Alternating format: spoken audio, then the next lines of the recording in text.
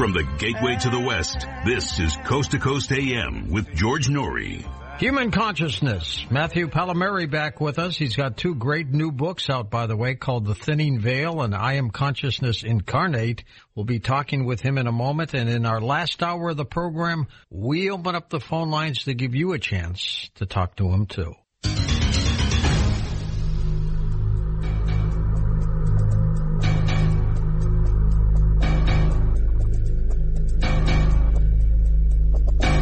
And welcome back to Coast.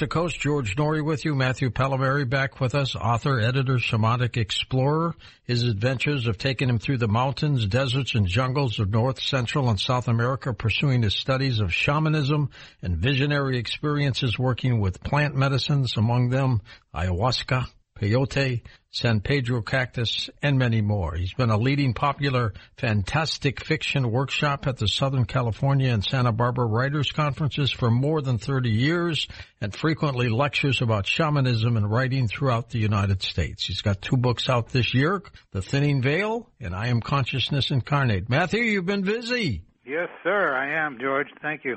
Good to have you back with us. How have you been? I've been great. As you said, super busy, keeping my nose down and my butt up, working away. Traveling still? Yes, sir. Almost too much. But you can never complain. You got to get it while you can get it, right? Absolutely. Absolutely. Yeah. Well, tonight we're going to talk about consciousness and your two books. And let's talk about the two books that have come out. Which came out first this year, The Thinning Veil or the I Am Consciousness Incarnate? The Thinning Veil came out first. I was actually writing the two in parallel because I was working on the I Am Consciousness Incarnate. I actually started it. I got the inspiration for it of all times at Christmas Eve. And then one of my fans was bugging me. He'd be like, okay, we love your nonfiction, but how about some more stories? So I was doing the stories kind of in between, and it's nice to change off between two different projects, kind of to get a break from each one and keep it flowing. It is refreshing. Now, in your opinion, what is your definition of consciousness?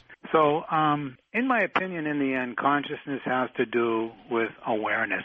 And it's our individual awareness of our thoughts and our memories, our feelings, our sensations, and our environments. It's awareness of ourselves and the world around us. And it's a subjective experience that's unique to each one of us. So if we can describe something that we are experiencing in words, then it's part of our consciousness. And it's interesting because it constantly shifts and changes. You right in one moment you could be listening to me talk right now, and the next you may shift over to thinking about a conversation you had with a friend or your previous guest there. Or you might suddenly think about how uncomfortable the chair you're sitting in, or you might start thinking about what's going to be for dinner. It shifts very quickly and dramatically from one moment to the next, and yet there's a continuity to it. It feels very smooth and effortless as we flow through it. Is it related to the brain, or is it outside of the brain? I love questions like that. I would say yes. And the reason I say that is because we are the seat of consciousness, so to speak. And how we experience the world has to do with our perception. And so we have the experiences that come to us through our five senses, but we also have what comes from within us. There's the expression a priori, which is how you think about something sort of before it happens. Like you can have a priori concept of house, and then you look and you see a house, and those two connections make it become real for you, in your experience. There's tons of theories, about where consciousness resides within the brain. Mm-hmm. But they're all theories because the brain is a very complex network, and it's interconnected in many ways. So you can't really pin it down to one place because it's very evasive. It's very mercurial. It moves around. And then there are tons of different definitions of consciousness. And where does the subconscious fit in, Matthew? So the subconscious kind of lies below everything else, and much of it comes through in how we talk. It's closely related to our conscious mind, but it's the things that we're not really thinking about in the moment, but we can draw into our conscious awareness very quickly. Things that we don't want to look at necessarily or see are repressed into the unconscious minds. I know you and I have talked a bit in the past about shadow work. Yeah. And, shadow work is the things within ourselves that we consider to be unacceptable. But there are good things and bad things that are in there. And you could have an experience, a traumatic experience that sends you into shock. and your mind will automatically block it out. Just like, if you get into a nasty car accident, you may not feel anything because your mind, it's a survival mechanism. That's right. So it can come into our awareness when we need it. Like right now, we may not be thinking about doing long division. But if we go, I want to do long division, we can immediately go to that information and bring it into our conscious awareness and solve a math problem. There are other things. There are memories, other things we can access. And this happens a lot, obviously, being a writer, where we can go to those places. And being a writer, you have to learn to work with your subconscious. You have to learn how to feed it and then basically forget about it. And then it will deliver, sometimes when you're taking a shower, sometimes in a dream. But you learn to work with it and you learn to trust it. It has all the stuff that's not immediately available to us in the moment, because if we had everything that went on in our brains happening at once, we would be completely incoherent. We couldn't handle it all. No, not at all. We don't think we can suddenly take control of our breath. But breathing is really an unconscious process. Our heartbeat, our body temperature, all of the things that regulate keeping us alive, we don't consciously think about. There's that whole part of our mind that takes care of those things for us, which allows us to be very present and in the moment so that we can function, with all this information. And we have to funnel the information that we get in order to remain coherent. Otherwise, we're just simply overwhelmed by everything. The late psychologist William James talked about human consciousness, and he said there were 5 major characteristics. What are they? Yeah. William James is one of my favorite heroes of all time. He was brilliant. And he says that kind of what I was just saying just now, that human consciousness, it flows like a stream. And it's characterized by streams of thought being governed by these 5 characteristics.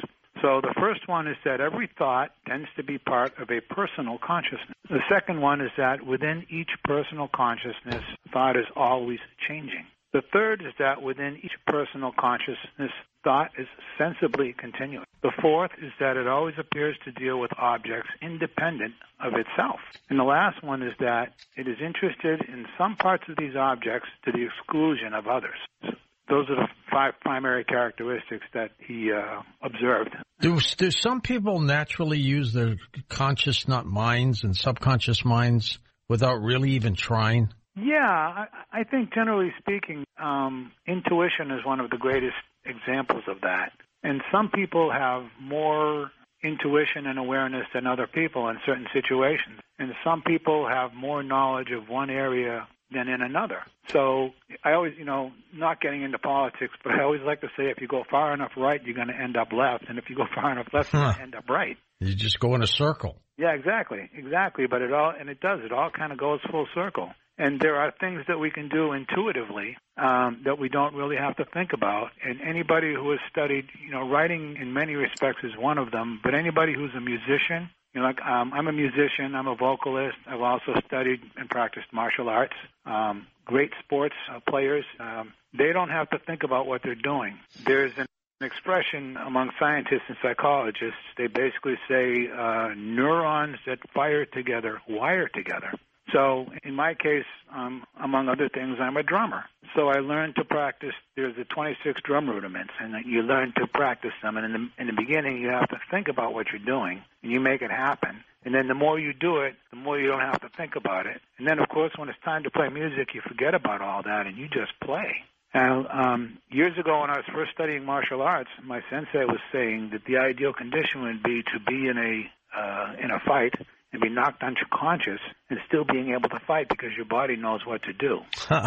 So I always kind of like that idea. And, same thing about, other different physical skills as examples. If you learn to ride a bicycle, you got to really pay attention to what you're doing. But once you learn how to do it, you forget. You just get on the bike and you ride. With that old saying, it's like riding a bicycle. That's where those cliches come from, because they're great. I was talking the last couple hours about artificial intelligence. Is that going to play a part in any of this? Yes and no. I also, nowhere near the background of your previous guest, Bart, right? Yeah, Bart Costco. Yeah, but I have a background in technology. And so, one of the things Bart was saying was that the massive amount of computing power you need for artificial intelligence is to learn to train it. And the more you feed it all this different information, it learns and then it responds. But it can never really have emotion. it can emulate it. It can be polite, but it can't change physical sensations. It can't really smell. It can't feel in the heart. It can't really admire what is it like to look at a beautiful rose or to smell a beautiful rose. It can't go down the street like we go down the street and suddenly see a beautiful woman and your heart stops because she's so beautiful, right? It can't do any of those things, but I like to think of it as a very complex tool, and it's an extension of our consciousness because, like Bart said, it is it's doing what we're asking it to do, and it's extending itself to follow. He used a great term about human. I forget how he put it, but it was like human error or human agents. I think is the word that he used, the expression he used. Mm-hmm. So we can use it as an extension. It can certainly do wonderful things, but it can't have those spontaneous emotional things. It can't shift like we shift in the stream of consciousness from moment to moment. It can only copy what we do and how we direct it. It's just like you can see a house and you can build a house and you can use all the tools to build a house, but you're the one that's doing the building. You can program computers to carve beautifully pieces of wood with laser and all of those things, but there's nothing like that hands-on feeling of old school artistry and carpentry and sculpting and things like that we do as humans. You talk about animal and plant consciousness. Tell me about that. Yeah, I'm fascinated with that, particularly because of my experiences that I've had in the jungle. And people could say, well, that person is as dumb as a houseplant. But I'm not so sure that the houseplant is so dumb, and maybe they're even smarter than us. And, there's that whole thing about how maybe plants are cultivating us because they were there before we were. And there's this whole symbiotic relationship between plants and humans and other things. So the whole idea of animal consciousness, poses a problem of other minds because non-human animals don't have the ability to express human language, and they can't tell humans about their experiences.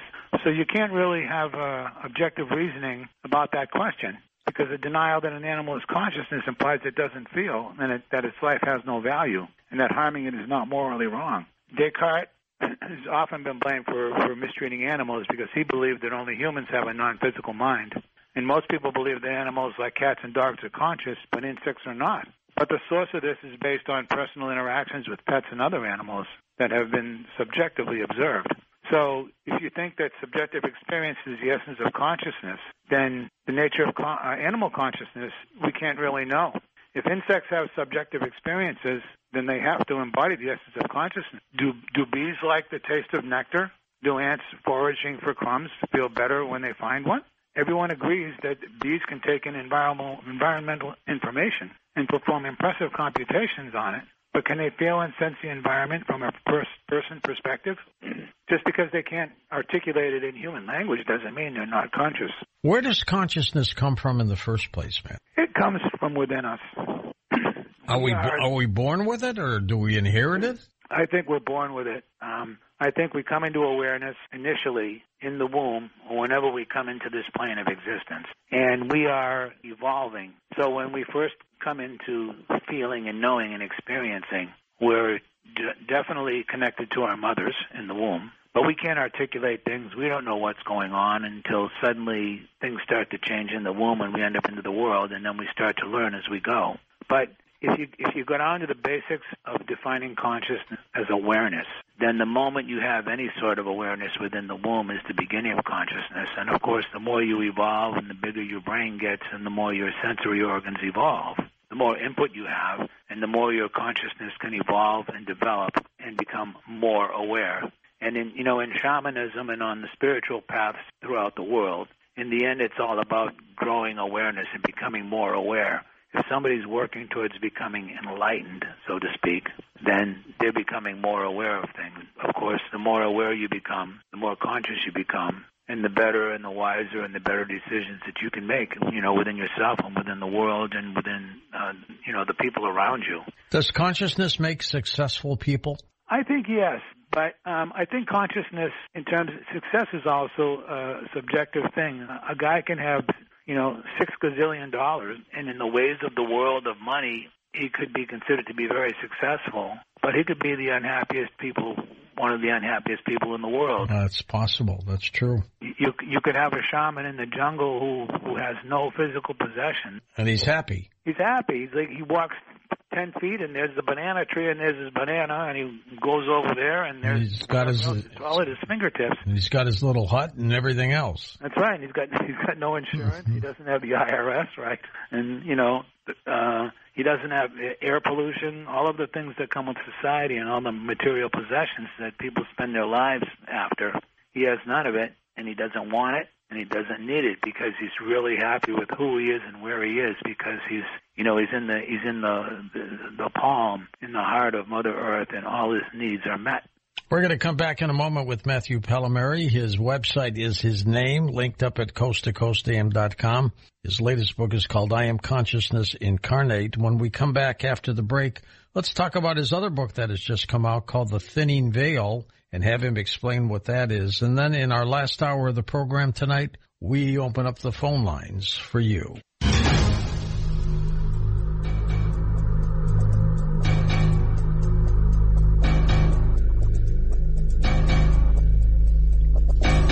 And welcome back to Coast. George Norrie with Matthew Pallamary. His website is linked up at coasttocoastam.com. The other book that we're talking about that has come out this year is called The Thinning Veil. What does that title mean, Matthew? Well, it means that as we move forward in time and progress, if that's a good word, that the differences between the worlds really seems to be shifting and thinning. So my first short story collection, The Small Dark Room of the Soul, came out 30 years ago. And art reflects life, and life reflects art. And in those 3 decades since that first came out, the world has changed drastically. Oh, my God, yeah. Politics have radically changed. Science and technology have exploded. Now we've had pandemics and school shootings, chaotic weather patterns and homelessness. So I didn't realize it until after the book was published, but The Small Dark Room of the Soul was actually an examination of the human shadow. And I was very blessed because I got a blurb on that book from one of our favorite people, Ray Bradbury. Oh, yeah. And Ray was very, very good to me in supporting me in what I was doing. Then 20 years after that, my second short story came out. I called it A Short Walk to the Other Side because I was thinking, okay, all of the horrible things that happen, serial killers or whatever, well, we're all human. And so any one of us are capable of that. And you'd read all these literal horror stories about, there's this crazy serial killer guy, and, he was the nicest guy in the world and all that, right? John Wayne Gacy was running around dressing up as a clown and helping out little kids and all that. Mm-hmm. So and the theme of that was it's just a short walk, boom, over to the other side. And then when I kept thinking about it when I came out with this third collection here, I was thinking back to how in our society and in Western thought, we separate dreaming and waking and vision and sleep, just sound sleep. We separate them all. I'm awake, I'm asleep, blah, blah, blah. But in indigenous societies, they don't see any separation at all. They see it as a continuum. So dreams and visions in the waking worlds, they're all different degrees of one and the same, all-encompassing reality. And it ties in with this stream of consciousness, and it goes forward. So I was thinking about how the world has changed and how the difference between those worlds have become blurred. And it's my belief and observation that with the advent of how ubiquitous the Internet has become, it has accelerated that whole process. You can have a thought about something and put it on the Internet, and, seconds later, some guy from Russia can go, oh, yeah, I have that same thought, and you can, do all this work in between with this sort of acceleration. So I feel as if everything is speeding up, and the more it's speeding up, and the boundaries that we believe that we have between things are becoming more and more blurred. And certainly when I spend all the time in the jungle, and I'm working with the plants, and I'm doing these very rigorous shamanic plant diets, working with ayahuasca and numerous other plants that they've been working with since prehistoric times, the world kind of all blurs together, and you not only are experiencing the jungle externally, but you're sort of experiencing it internally. I like to say you get a tour of the jungle from the inside out, all connected, and you get to see how, there's the bugs, and then the animals eat the bugs, and then the animals die, and then the trees grow from that, and then the trees grow up, and then the animals eat from the trees, and then the trees die, and the cycle just goes on and on and on. It's really a wonderful symphony of nature and cooperation that we as a species are destroying. So to me, I see it all connected, and it's all a matter of a continuum. And we're all connected to each other, whether we like it or not. What one person does can influence other people. One horrible mass shooting, and how many lives does that affect? And then you look at, the wars that are going on right now, and all the poor people that are getting, their lives are destroyed and upended because of all this craziness, right? Yeah. So to me, it's just all thinning, and it's speeding up. And I also think that the weather patterns and the global warming stuff, I think it's all related. And I think we're all going through this process. And I think in the end it's a type of purification. Now, the subtitle to the Thinning Veil is 13 Twisted Tales. Yes. Now, tell me about that subtitle.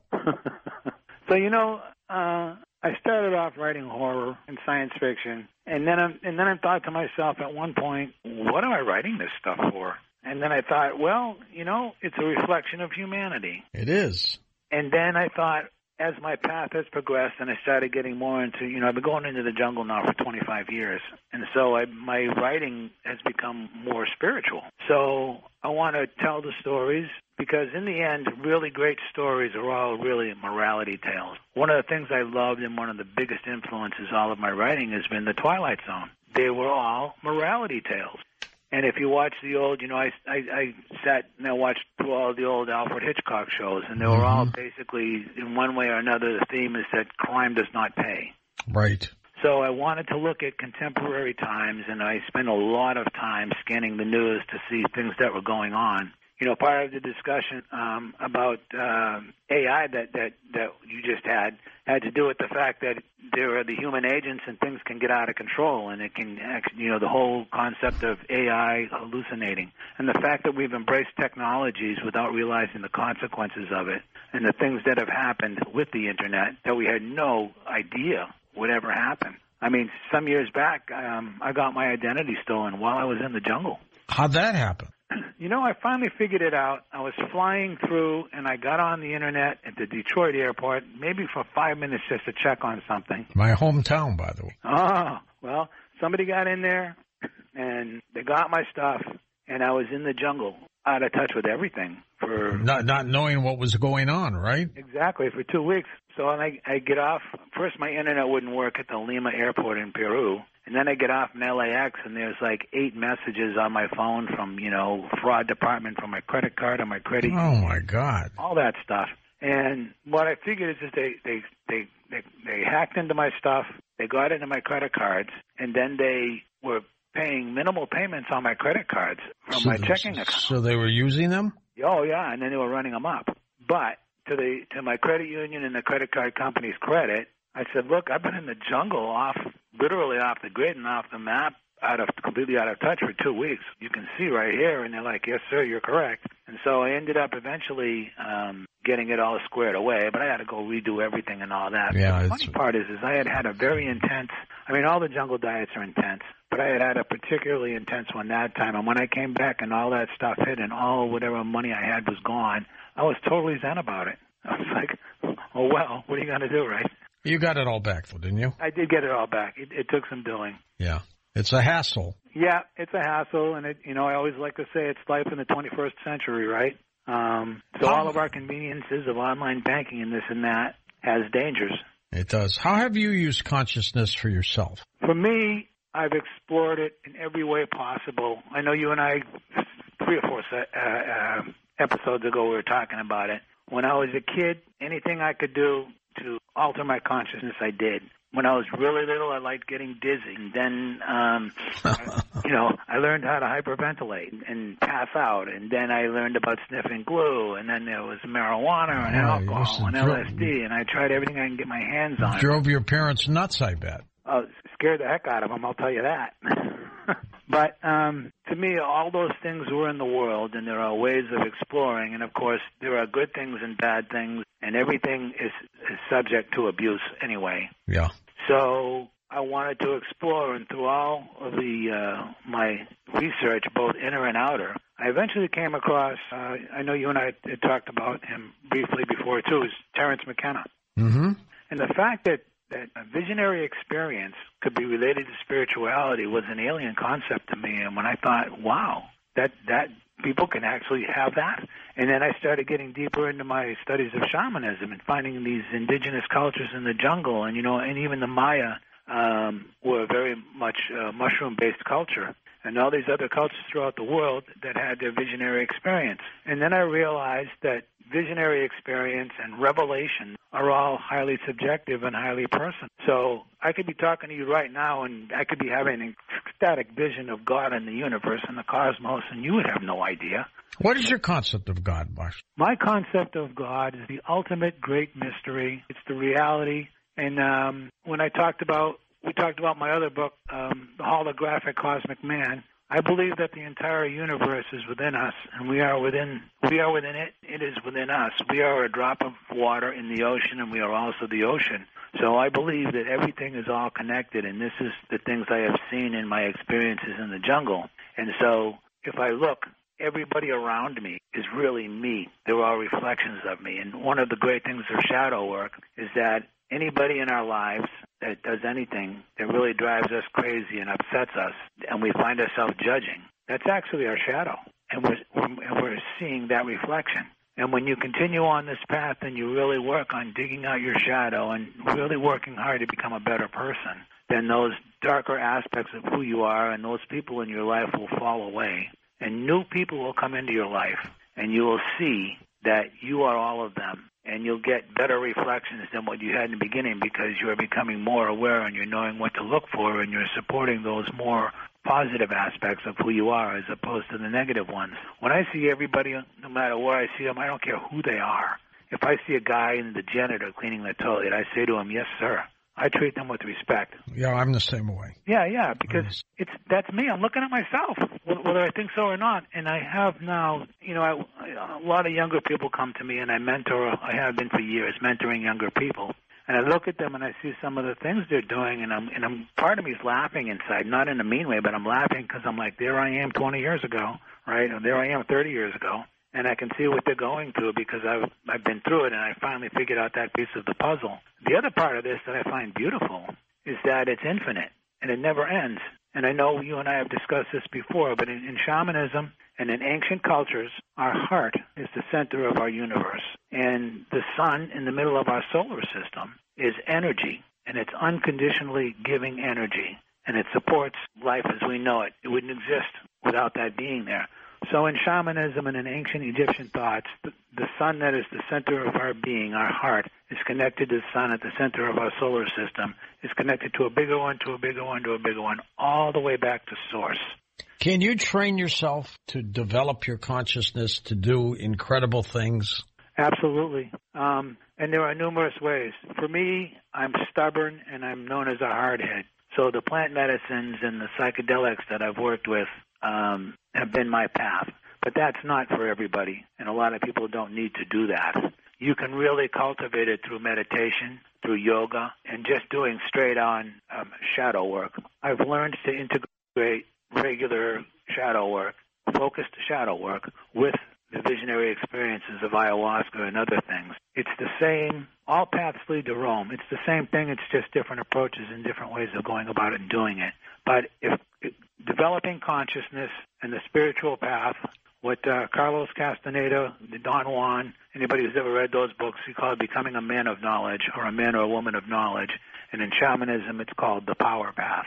And all it really has to do with is increasing your awareness. And it gets back to the continuum of what I was talking about. In many respects in shamanism, there's really no such thing as evil. There's just levels of consciousness. If you're doing all these dark evil things, it's because you really don't know any better. I was going to say, does consciousness make you a better person? I think so, because if you develop consciousness, then what you're doing is you're developing awareness. And the more awareness that you develop and cultivate, the more aware you become, the better you're going to do. If you have, this is a bad example. I'm full of bad examples. But Twisted Tales. Yeah.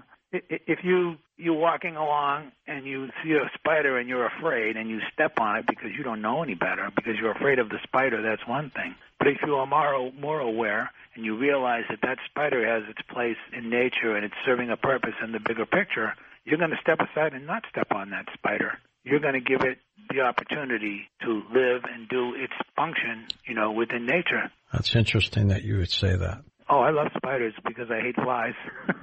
Flies and mosquitoes, huh? Yeah, it's mosquitoes too, right? All the little dinoceums and the bugs and all that.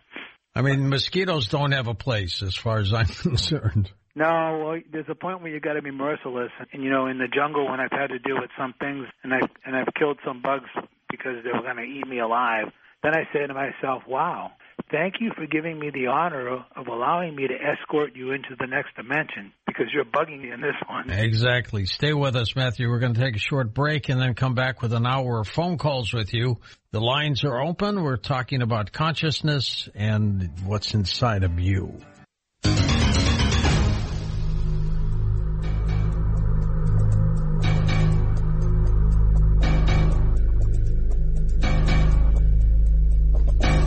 And welcome back. George Norrie with Matthew Pallamary. His latest work is I Am Consciousness Incarnate. He also has The Thinning Veil. Where do you get the books, Matthew? Well, they're all available on Amazon, and they're both available as ebooks, tree books, and audiobooks. And they can also go to my website if anybody wants something personalized. And that's my publishing website, which is mystikinkpublishing.com. It's mystikinkpublishing.com. How did the shamans know what they knew? That's one of the great mysteries. One of the things, when you go into the jungle, everything's green, and everything looks pristine, in many respects, the same. In fact, the Spanish conquistadors would call it the green hell. And when you get deep into the jungle, the horizon is green, and you don't even know, which end is up. That's true.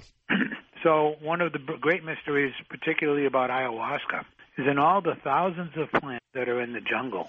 Ayahuasca is a combination of two specific plants to get that experience. How did they know to mix those two particular plants in that particular way to get that particular experience? Trial and error? I think that has to do with it. There are a lot of mythologies, and of course, when you're in the jungle and all you have is the plants, particularly all along, but going back to prehistoric times, you have to figure out your own pharmacology. If somebody gets hurt, how do they find it out that this plant does that? Like there's one plant particularly I like. It's called sangre de grado. It's actually, Spanish is sangre de drago, blood of the dragon. Sounds like a wine. Yeah, right. But the Indians couldn't pronounce, so they couldn't quite pronounce sangre de drago, so they pronounce it sangre de grado. But you go to this plant, it's a tree, and you slice the bark. It looks like birch bark. You slice it, and it literally, the sap bleeds like red. Wow, like blood. Like blood. You put your finger in that, it's sticky. You put that on a wound, and it has latex in it, and it's also antibacterial. So if you get a cut and you're worried about an infection, you can go to this tree, you cut it, you get the blood, you put it on, and you take it. And they also use it, for women with hemorrhaging problems, and you can water it down for ulcers. So there is that. There's also the whole thing, I'm sure you've heard of this, and some of the listeners have heard of this, where you look at what a particular plant looks like, and it will help that particular part of the organ. The best example I can think of off the top of my head is they say that walnuts are the greatest brain food. And they look like brains. Exactly. So there's a lot of that identification within jungle. And some years back, I was working with a mentor to the shamans I was working with, and he said, I am a plant man, and my father was a plant man, and his father was a plant man before him. And it goes all the way back to prehistory. So there's had to be trial and error. But it's interesting because some of the things that you learn that they know within this ancient shamanism, in this day and age, this modern day of the 21st century, and they're coming up and going, oh, we've had this great discovery, and the shamans are like, what are you talking about, man? We've known that for thousands of years. That's right. And I bet they experimented on their own populations, though. Oh, sure they did. Can you imagine the guy who got the poison plant before they figured out it was poison?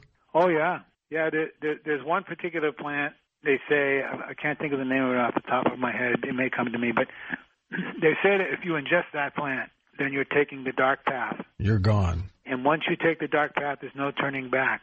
When you look at this thing, it's like all these nasty-looking spikes coming out of it. It's like this, it's a palm kind of a short palm thing, but all these nasty spikes are coming out of it, and nothing else will grow around it within a few feet of it.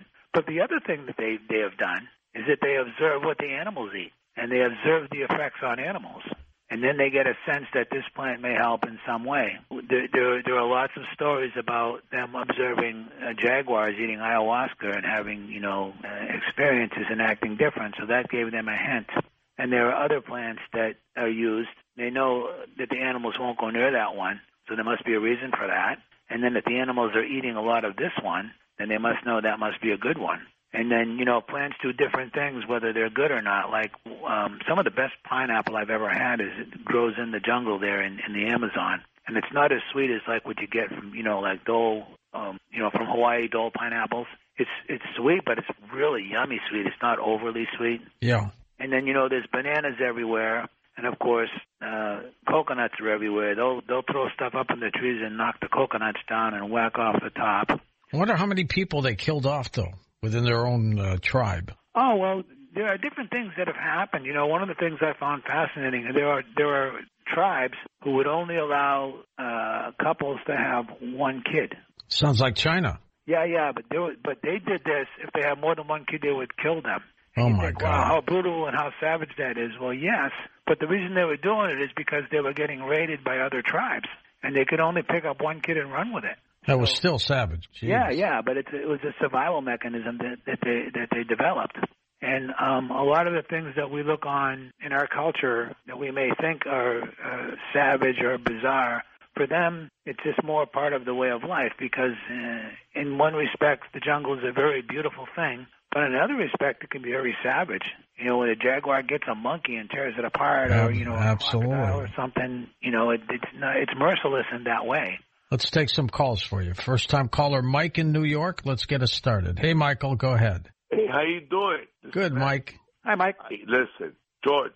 Yeah. I want to tell you I love you. Well, thank you, Michael. Thank you. Because that's the bottom line of saying a compliment, saying that you love me, and I don't even know you, okay? But your heart, I feel your heart. And what you do, you're real, you're genuine. You're very kind. Very kind. No, really. Why I'm kind is I'm giving back what I've gotten, okay? And blessed, okay? And today is a day for me that you have no idea, okay? It's the next step to where I have to, George. And you, I'm going to tell you, people call you and I listen to your show and they say, okay. Okay, we're okay there. So I agree. George, you are eminently lovable. I love you too. We all love you too. And, one of the things I've learned, and when you break it all down, is that fear is contraction and love is expansion. And you and I were talking about consciousness, and does consciousness make you a better person, and this and that. And, of course, consciousness is all about expanding awareness, and awareness is expansion.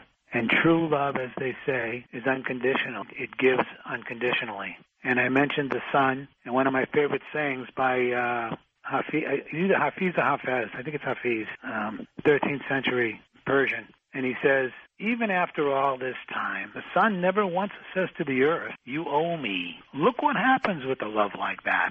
It lights up the whole sky. Yeah, but if he was Persian, it's probably Hafez.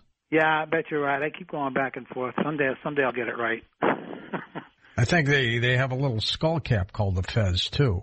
Oh, yeah, there you go. That makes sense. Oh, absolutely. So you have your conferences. Tell me about them. Yeah, we just did the 50th anniversary this past year of the Santa Barbara Writers Conference. So that will be coming up in June with our next one. We did great this last one. We were just a few digits short of selling out. And the tradition has been carried on by Monty Schultz, who is the son of Charles Schultz, Charlie Brown Peanuts. Charles Schultz, we always called him Sparky. He came every year. He'd spend his vacation there. He'd spend the week at the conference. That's classic. Yeah. So that one's coming up. And there are other smaller events that are coming up. And Santa Barbara is the really big one. It's a wonderful one-on-one, rubbing your elbows with, very experienced writers of experience. Let's go to Cornelius in Alexandria, Louisiana. Hello there, Cornelius. Yeah, I'm surprised you didn't call me corny, George. I was close. George, I got to tell you a quick story for the Coast listener stuff. There's a brown dog out here with me, and I gave him Ham, and he's listening to the show, and Matthew and everybody calling and stuff, and he's just wagging his tail like crazy. That's not a dog. That's Tommy. He went to Louisiana over the weekend.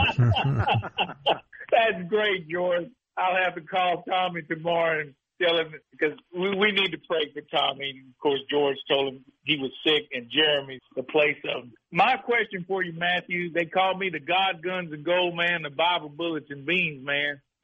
You remarked on this AI technology, and I think it's evil myself, and I think we just need to be aware with more consciousness and stuff like that, what you're talking about.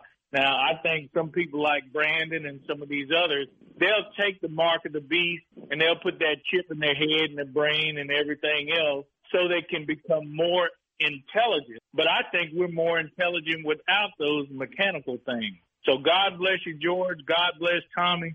And God bless Coast to Coast AM. All right, my friend. What do you think of high technology, Matthew? Well, it's a double-edged sword. One of the things that bothers me a bit these days is younger people on their cell phones. They're out of touch with the natural world. Yeah. And I've noticed one of the reasons I'm doing more audiobooks these days is because younger people just aren't reading. They don't read. I had a couple of my nephews, they were going to read a book for me, one of my books, because I wanted to get their input on some stuff about gaming and all that. And I was waiting and waiting for them for like a couple of months. And I'm finally like, hey, guys, what's up? Is the book really that horrible? And then the older one kind of looks down and he goes, oh, sorry, Uncle Mal, we don't read. I'm like, wow, okay. That is amazing. But you're yeah. right. Technology has done that. Yeah, I mean, it has isolated us. You think about in this day and age with these kids with the tablets and the phones and all that, if you stuck them in the middle of the jungle, how long do you think they would last? They wouldn't know what to do. They wouldn't know what to eat. They wouldn't know how to survive. One of the things I've done with my nephews is I've taken them out backpacking and, spent a lot of time out in nature learning basic survival skills because we are out of touch. I just read a really interesting article about vision nearsightedness and myopia. Yeah. Studies that they were doing, and they found out, this was I think it was in Taiwan or Korea. They found out that these kids were being given intense education at a young age. Their eyeballs were elongating, and their vision was getting worse and worse and worse. And after all these studies and different things, they finally realized that they were spending so much time indoors studying and being focused like that their vision was failing. I believe that. Yeah, this is a number of studies that supported this now. They made them start going outside for different times during the day, and getting back to the natural world was correcting these vision problems. Next up, let's go to Tian in Apache Junction, Arizona. Hi, Tian. Go ahead. Hi, George. Hi, Matthew. Thank you for taking my call. Sure. Yes, my question tonight is about MDMA and the effects that how do you feel about the effects or with depression, or just what are your thoughts on that? Yeah, well, so it's an interesting thing. MDMA is considered to be an empathogen as opposed to a straight-out psychedelic. And it has qualities. It's derived, technically speaking, it's a phenethylamine, which is derived from a cactus, like a peyote and San Pedro cactus. Okay. Have that. It's derived from that. It's been very useful in treating PTSD with people, but it has potential for abuse. Another interesting thing about it is that it was originally discovered in something like 1865, so they can't patent it. But there have been wonderful, successful stories of people who have done 1 or 2, maybe 3 MDMA sessions with a trained psychologist or a therapist, and then followed up with good psychotherapy, and they were cured. They resolve their issues. But, of course, it can't be patented. So pharmaceutical companies don't want that. They don't want something you could take once or twice. They want you to get you on the Paxil or more and more and more and renewals. Yeah, they want your credit card number, right? So they can hit you every month for your prescription. But when used, it's been very effective. A lot of the groundbreaking research was done in Israel, of all places, because they had a lot of PTSD issues. And now PTSD, and I've done a bit of work with PTSD veterans myself. and also people who have suffered from domestic abuse PTSD. Yeah. And it has a way of making you feel, it lowers your boundaries, it opens your heart, and makes you feel safe and allows you to bring out things that you might not necessarily be able to deal with. But you have to be very careful with it. It has potential for abuse. And interestingly enough, our problem, nationally speaking, in the United States and other places, is that we are getting all these battle-scarred veterans, whether physically or mentally or emotionally, with PTSD. And the VA is actually getting more and more flexible, the Veterans Administration, about using these because they're seeing... they finally realize what's going on. It's great results. But it is also among, I mentioned, chemically speaking, it's a phenethylamine. It's an amphetamine. It's in the amphetamine family. So you have to be very judicious with it. You have to be very careful. But I think it's a very powerful and effective medicine. And I think that the realities that we're facing with all the damage that we're causing for people is making it become more and more necessary to embrace it for a change. Just like things that are going on now with the mushrooms and LSD and the microdosing stuff that's been going on and becoming more and more legal in different places. If you had your way to use the subconscious mind or the unconscious mind, which would it be?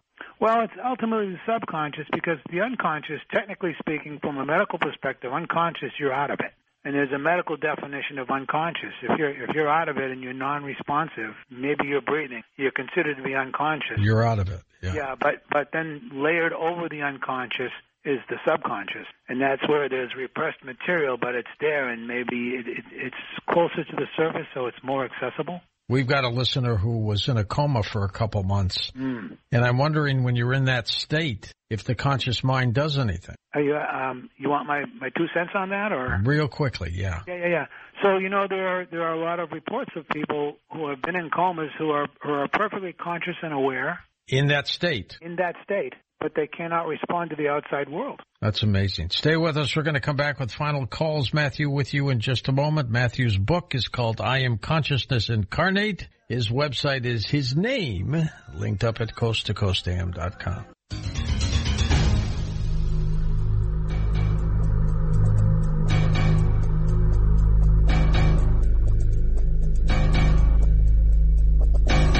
We're back with Matthew Pallamary as we're talking about human consciousness, and we'll get to your calls in a second. Matthew, is there a way to enhance our consciousness? Any techniques? Yeah, the main one is, the most common one, I would say, is meditation. And, meditation has to do with quieting your monkey mind, because our mind tends to jump around. You can have a million thoughts in a minute, sometimes the way it jumps around. So meditation is a practice of developing awareness. And awareness, another definition of awareness is mindfulness, which is, Buddhist and Hindu traditions. So mindfulness is the practice of bringing our attention into the present moment without evaluating anything. And you can develop it meditating and through other type of training. So it's a significant element of Hindu and Buddhist traditions, and it's based on the Zen, Vipassana. And then there are Tibetan meditation techniques. And, there are nuances to the whole type of definitions about it. But in essence, mindfulness is the way out of being caught up in the past and being caught up in the future and staying in the now. Because if you're in the now and you're not thinking about what has happened in the past or what might happen to you in the future, which are both distractions, if you're present, you're going to be more aware of your immediate surroundings. Let's go back to the phones. Mayat's with us in New York. Hello, Mayat. Yes, good morning. Excellent program, George. Thank you, dear. I have some comment, some disagreement, and a 3 brief-part question, and I'll listen over the air. Please take note, Matthew, so you don't forget. First of all, this is synchronous with my reading of the Emerald Tablets. A version of Tahuti is the Kemetic/Egyptian name. He's known as Thoth. Also, and Greek as Hermes Trismegistus, Thrice Great Hermes. And Matthew said something earlier, as above, so below, as above, the microcosm as the macrocosm, and vice versa. I want to disagree about indigenous people learning about plant medicines through trial and error. Some Westerners are doing it, but indigenous people, and you can even look at what happened in the South with people who were prisoners of war, enslaved, as it were, in terms of plants talking to them, and they're communicating with plants. I want to know, Matthew, as to what authors most influence you, and because writers are always good readers, and what do you read, some recommendations for now. I'd like to know more about some of your entheogen, plant medicine experience, maybe go into more of the mushroom and psilocybin. And I'd also like to know, lastly, are there any prospects? I'm looking forward to reading your books. I'm a big bibliophile and also a writer. And I want to know if there are any prospects for films or movies on the horizon. And if you have my questions, I'll listen over the air. Thank you, George. All right, and I wrote them down, too, for us, Matthew. So the first one will be, what has influenced you to do what you do? I wanted to find out, why am I here, and how did I get here, and what is the meaning of life? I mean, it sounds like a cliche, but that's the truth of it. And I've explored every avenue that I could find. When I was a young kid, I was huge on the space program, and I wanted to be an astronaut. Yep, me too. We all did. Yeah, didn't we all? Yeah, for sure. And, I followed the space program religiously. I got into technology. I worked on aircraft and all that. But when it came down to it, I was really not in a position to be able to afford all of the education at the time. And then I started turning, there's astronauts who explore outer space, and I'm what's considered a psychonaut, which is what's exploring inner space. So when I started to find out the secrets of my mind by exploring myself, because in the end, all we ever really have is our own personal experience. You can be educated forever and have 600 PhDs, but in the end, you really only have your personal experience. And that's one of the core tenets of shamanism, is that you learn what you learn based on your own personal experience. People read religious works, and they read the words of prophets, and they read the works of, Jesus and Muhammad and Buddha. They're reading what they experienced. And the shamans go, well, great, go read about all that, but why don't you go out and fast for 40 days and 40 nights in the desert, or go sit in a cave and have your own experience, because that's ultimately the only way you're really going to learn. Her other question was plant medicine. What can you tell us more about that? The biggest breakthrough I got was from reading. Terence McKenna has his best work, I think, has a wonderful book called The Food of the Gods. And in indigenous cultures, particularly in the Maya culture, and particularly with the Mayans with the psilocybin mushroom, the plant is considered, the Mayans called it, or the Aztecs called it Tionancatl, which means flesh of the gods. And so we're in, for argument's sake, Catholicism, where you take Holy Communion, and that's supposed to be the body and blood of Christ. In the Mayan tradition, the flesh of the gods, the mushroom, is actually the body and the blood of the world, so to speak. And when you take that flesh and they consider that to be the sacrament. And the last question was, she wants to know if you've got any plans for movies. I'm trying. I've got about a half a dozen screenplays. I've had some little activity here and there. I've got some money for one of them, but none of them have been produced. I did myself do a no-budget documentary that I got a producing and directing credit for, but that was the Santa Barbara Writers Conference, a scrapbook, which was the first 30 years of the history of the Santa Barbara Writers Conference. But I'm working on it. Maybe somebody will read one of my works, and maybe a film can come out of it. I have my fingers in there, but it's a tough business. Well, good luck there. Joe in Long Island, New York. Hey, Joseph, go ahead. Yeah, hi, Matthew. Hi, Joe. It's interesting you were talking about walnuts for the brain. I just heard of a couple of studies where the pine bark can reverse some of the aging neurons in the brain. Mm-hmm.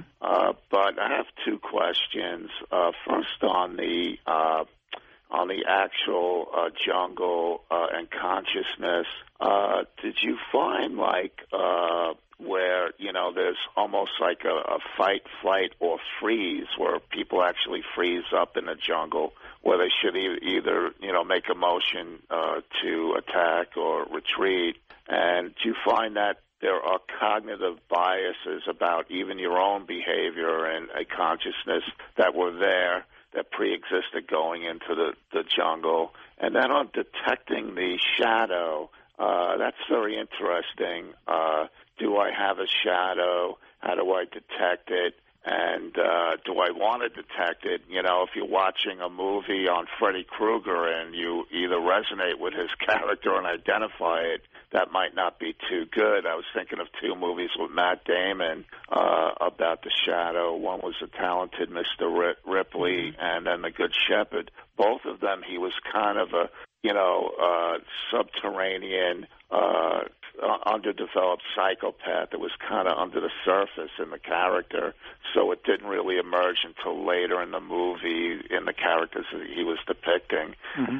So, this idea where if you do have this dark side, how do you really want to retrieve it and bring it to the open?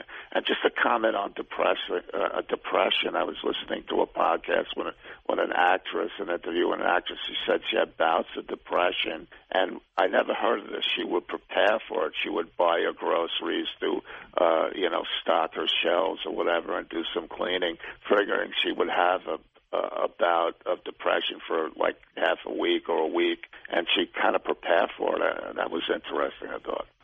Well, everybody's different, and without going into a full-on dissertation, our brain has levels. We have our primary, it's called the tripartite brain. So our primary brain is reptilian. It's pure in survival. It can be ruthless and cold when it comes to surviving, and it's tied in with fear. And fear has to do with survival. It's a threat to your existence, and so you can lash out strictly to survive. Over that is the next level brain, which is called the neo-mammalian brain. Then you start getting into more instinctual, not more instinctual because it's instinctual at the core, but more nurturing, more warm-blooded mammalian nurturing. Some reptiles will have their babies and just leave them, or they'll lay the eggs, they'll go away. Some of them even eat their babies, right? But when you get into the neo-mammalian brain, the next level of mammals where there's warm-bloodedness and that kind of a thing, there's more of a nurturing aspect, which also ties into instinct and nurturing. And then, of course, covering over that is the human brain, the highest level brain, where there's logic and the prefrontal cortex is more advanced and you're thinking and all that. But all of it goes back to the core of survival. So when you go through these levels of your mind and you find out where are these instincts coming from, some people are more in tune with others. You can become more caught up in your thoughts and in your head, and you can become more of what's called intellectually centered at the risk of overriding other moving body and emotional things. So everybody is a little different in their development. But I have a number of books I've written on it. I can even recommend other books written by friends and colleagues of mine that get deep into this. And you want to, in the end, I said earlier that fear is contraction and love is expansion. So if you have this fear and you can get down to where it's coming from, you can discover things and you can grow and you can expand and become more out of it. Just a little side note, when I first went into the jungle, I was terrified of the bugs. I mean, I was terrified, and I realized over time that I got that fear from my mother. My mother was terrified of Were bugs. they all over the place, or are you just afraid of the bugs? A little bit of both. The very first time I went into the jungle and I walked in, we walked into a hornet's nest. I got stung by 11 wasps. Oh, wow, that should have killed you. It could have, but my adrenaline was on high. And it was a battle. And then another time, that same time, I was eating one time, and I opened my mouth to eat, and this wasp flew right into my mouth and stung the heck out of the inside of my mouth. But I realized that deep fear that I had is something I got from my mother. So you learn when you go, and you realize that you have to respect some bugs. You don't know if they're going to sting you or if they're poisonous or this or that. But you realize their place in nature and what they do, and when you have more awareness of them, then you're not going to react strictly from instinct and fear. When you wrote the book a couple of years ago, Holographic Cosmic Man, tell me what got you interested in that. I came to the realization, I love sacred geometry, and I came to the realization that the golden mean, which is the golden cut 1.618, is actually the perfect mathematical representation of a hologram.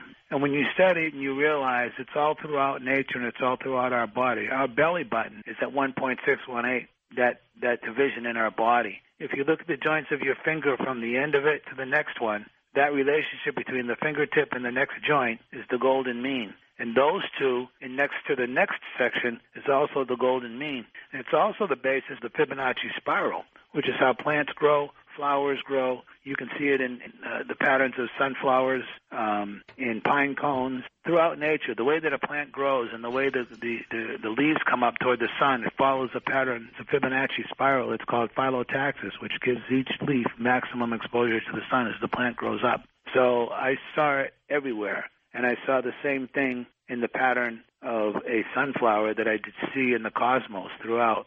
And a perfect hurricane forms in a Fibonacci spiral. It sure does. When you look at it, it's like when you buy a new car. You know, I have my Prius is older now, but when I bought my Prius and I thought it was great, suddenly I saw Priuses everywhere. Right. So when you start to recognize these patterns within nature, then you see that they're everywhere, and you realize that it's inside of all of us in many different ways, and it's also throughout the natural world everywhere we look. Exactly. Matthew, thanks for being on the program.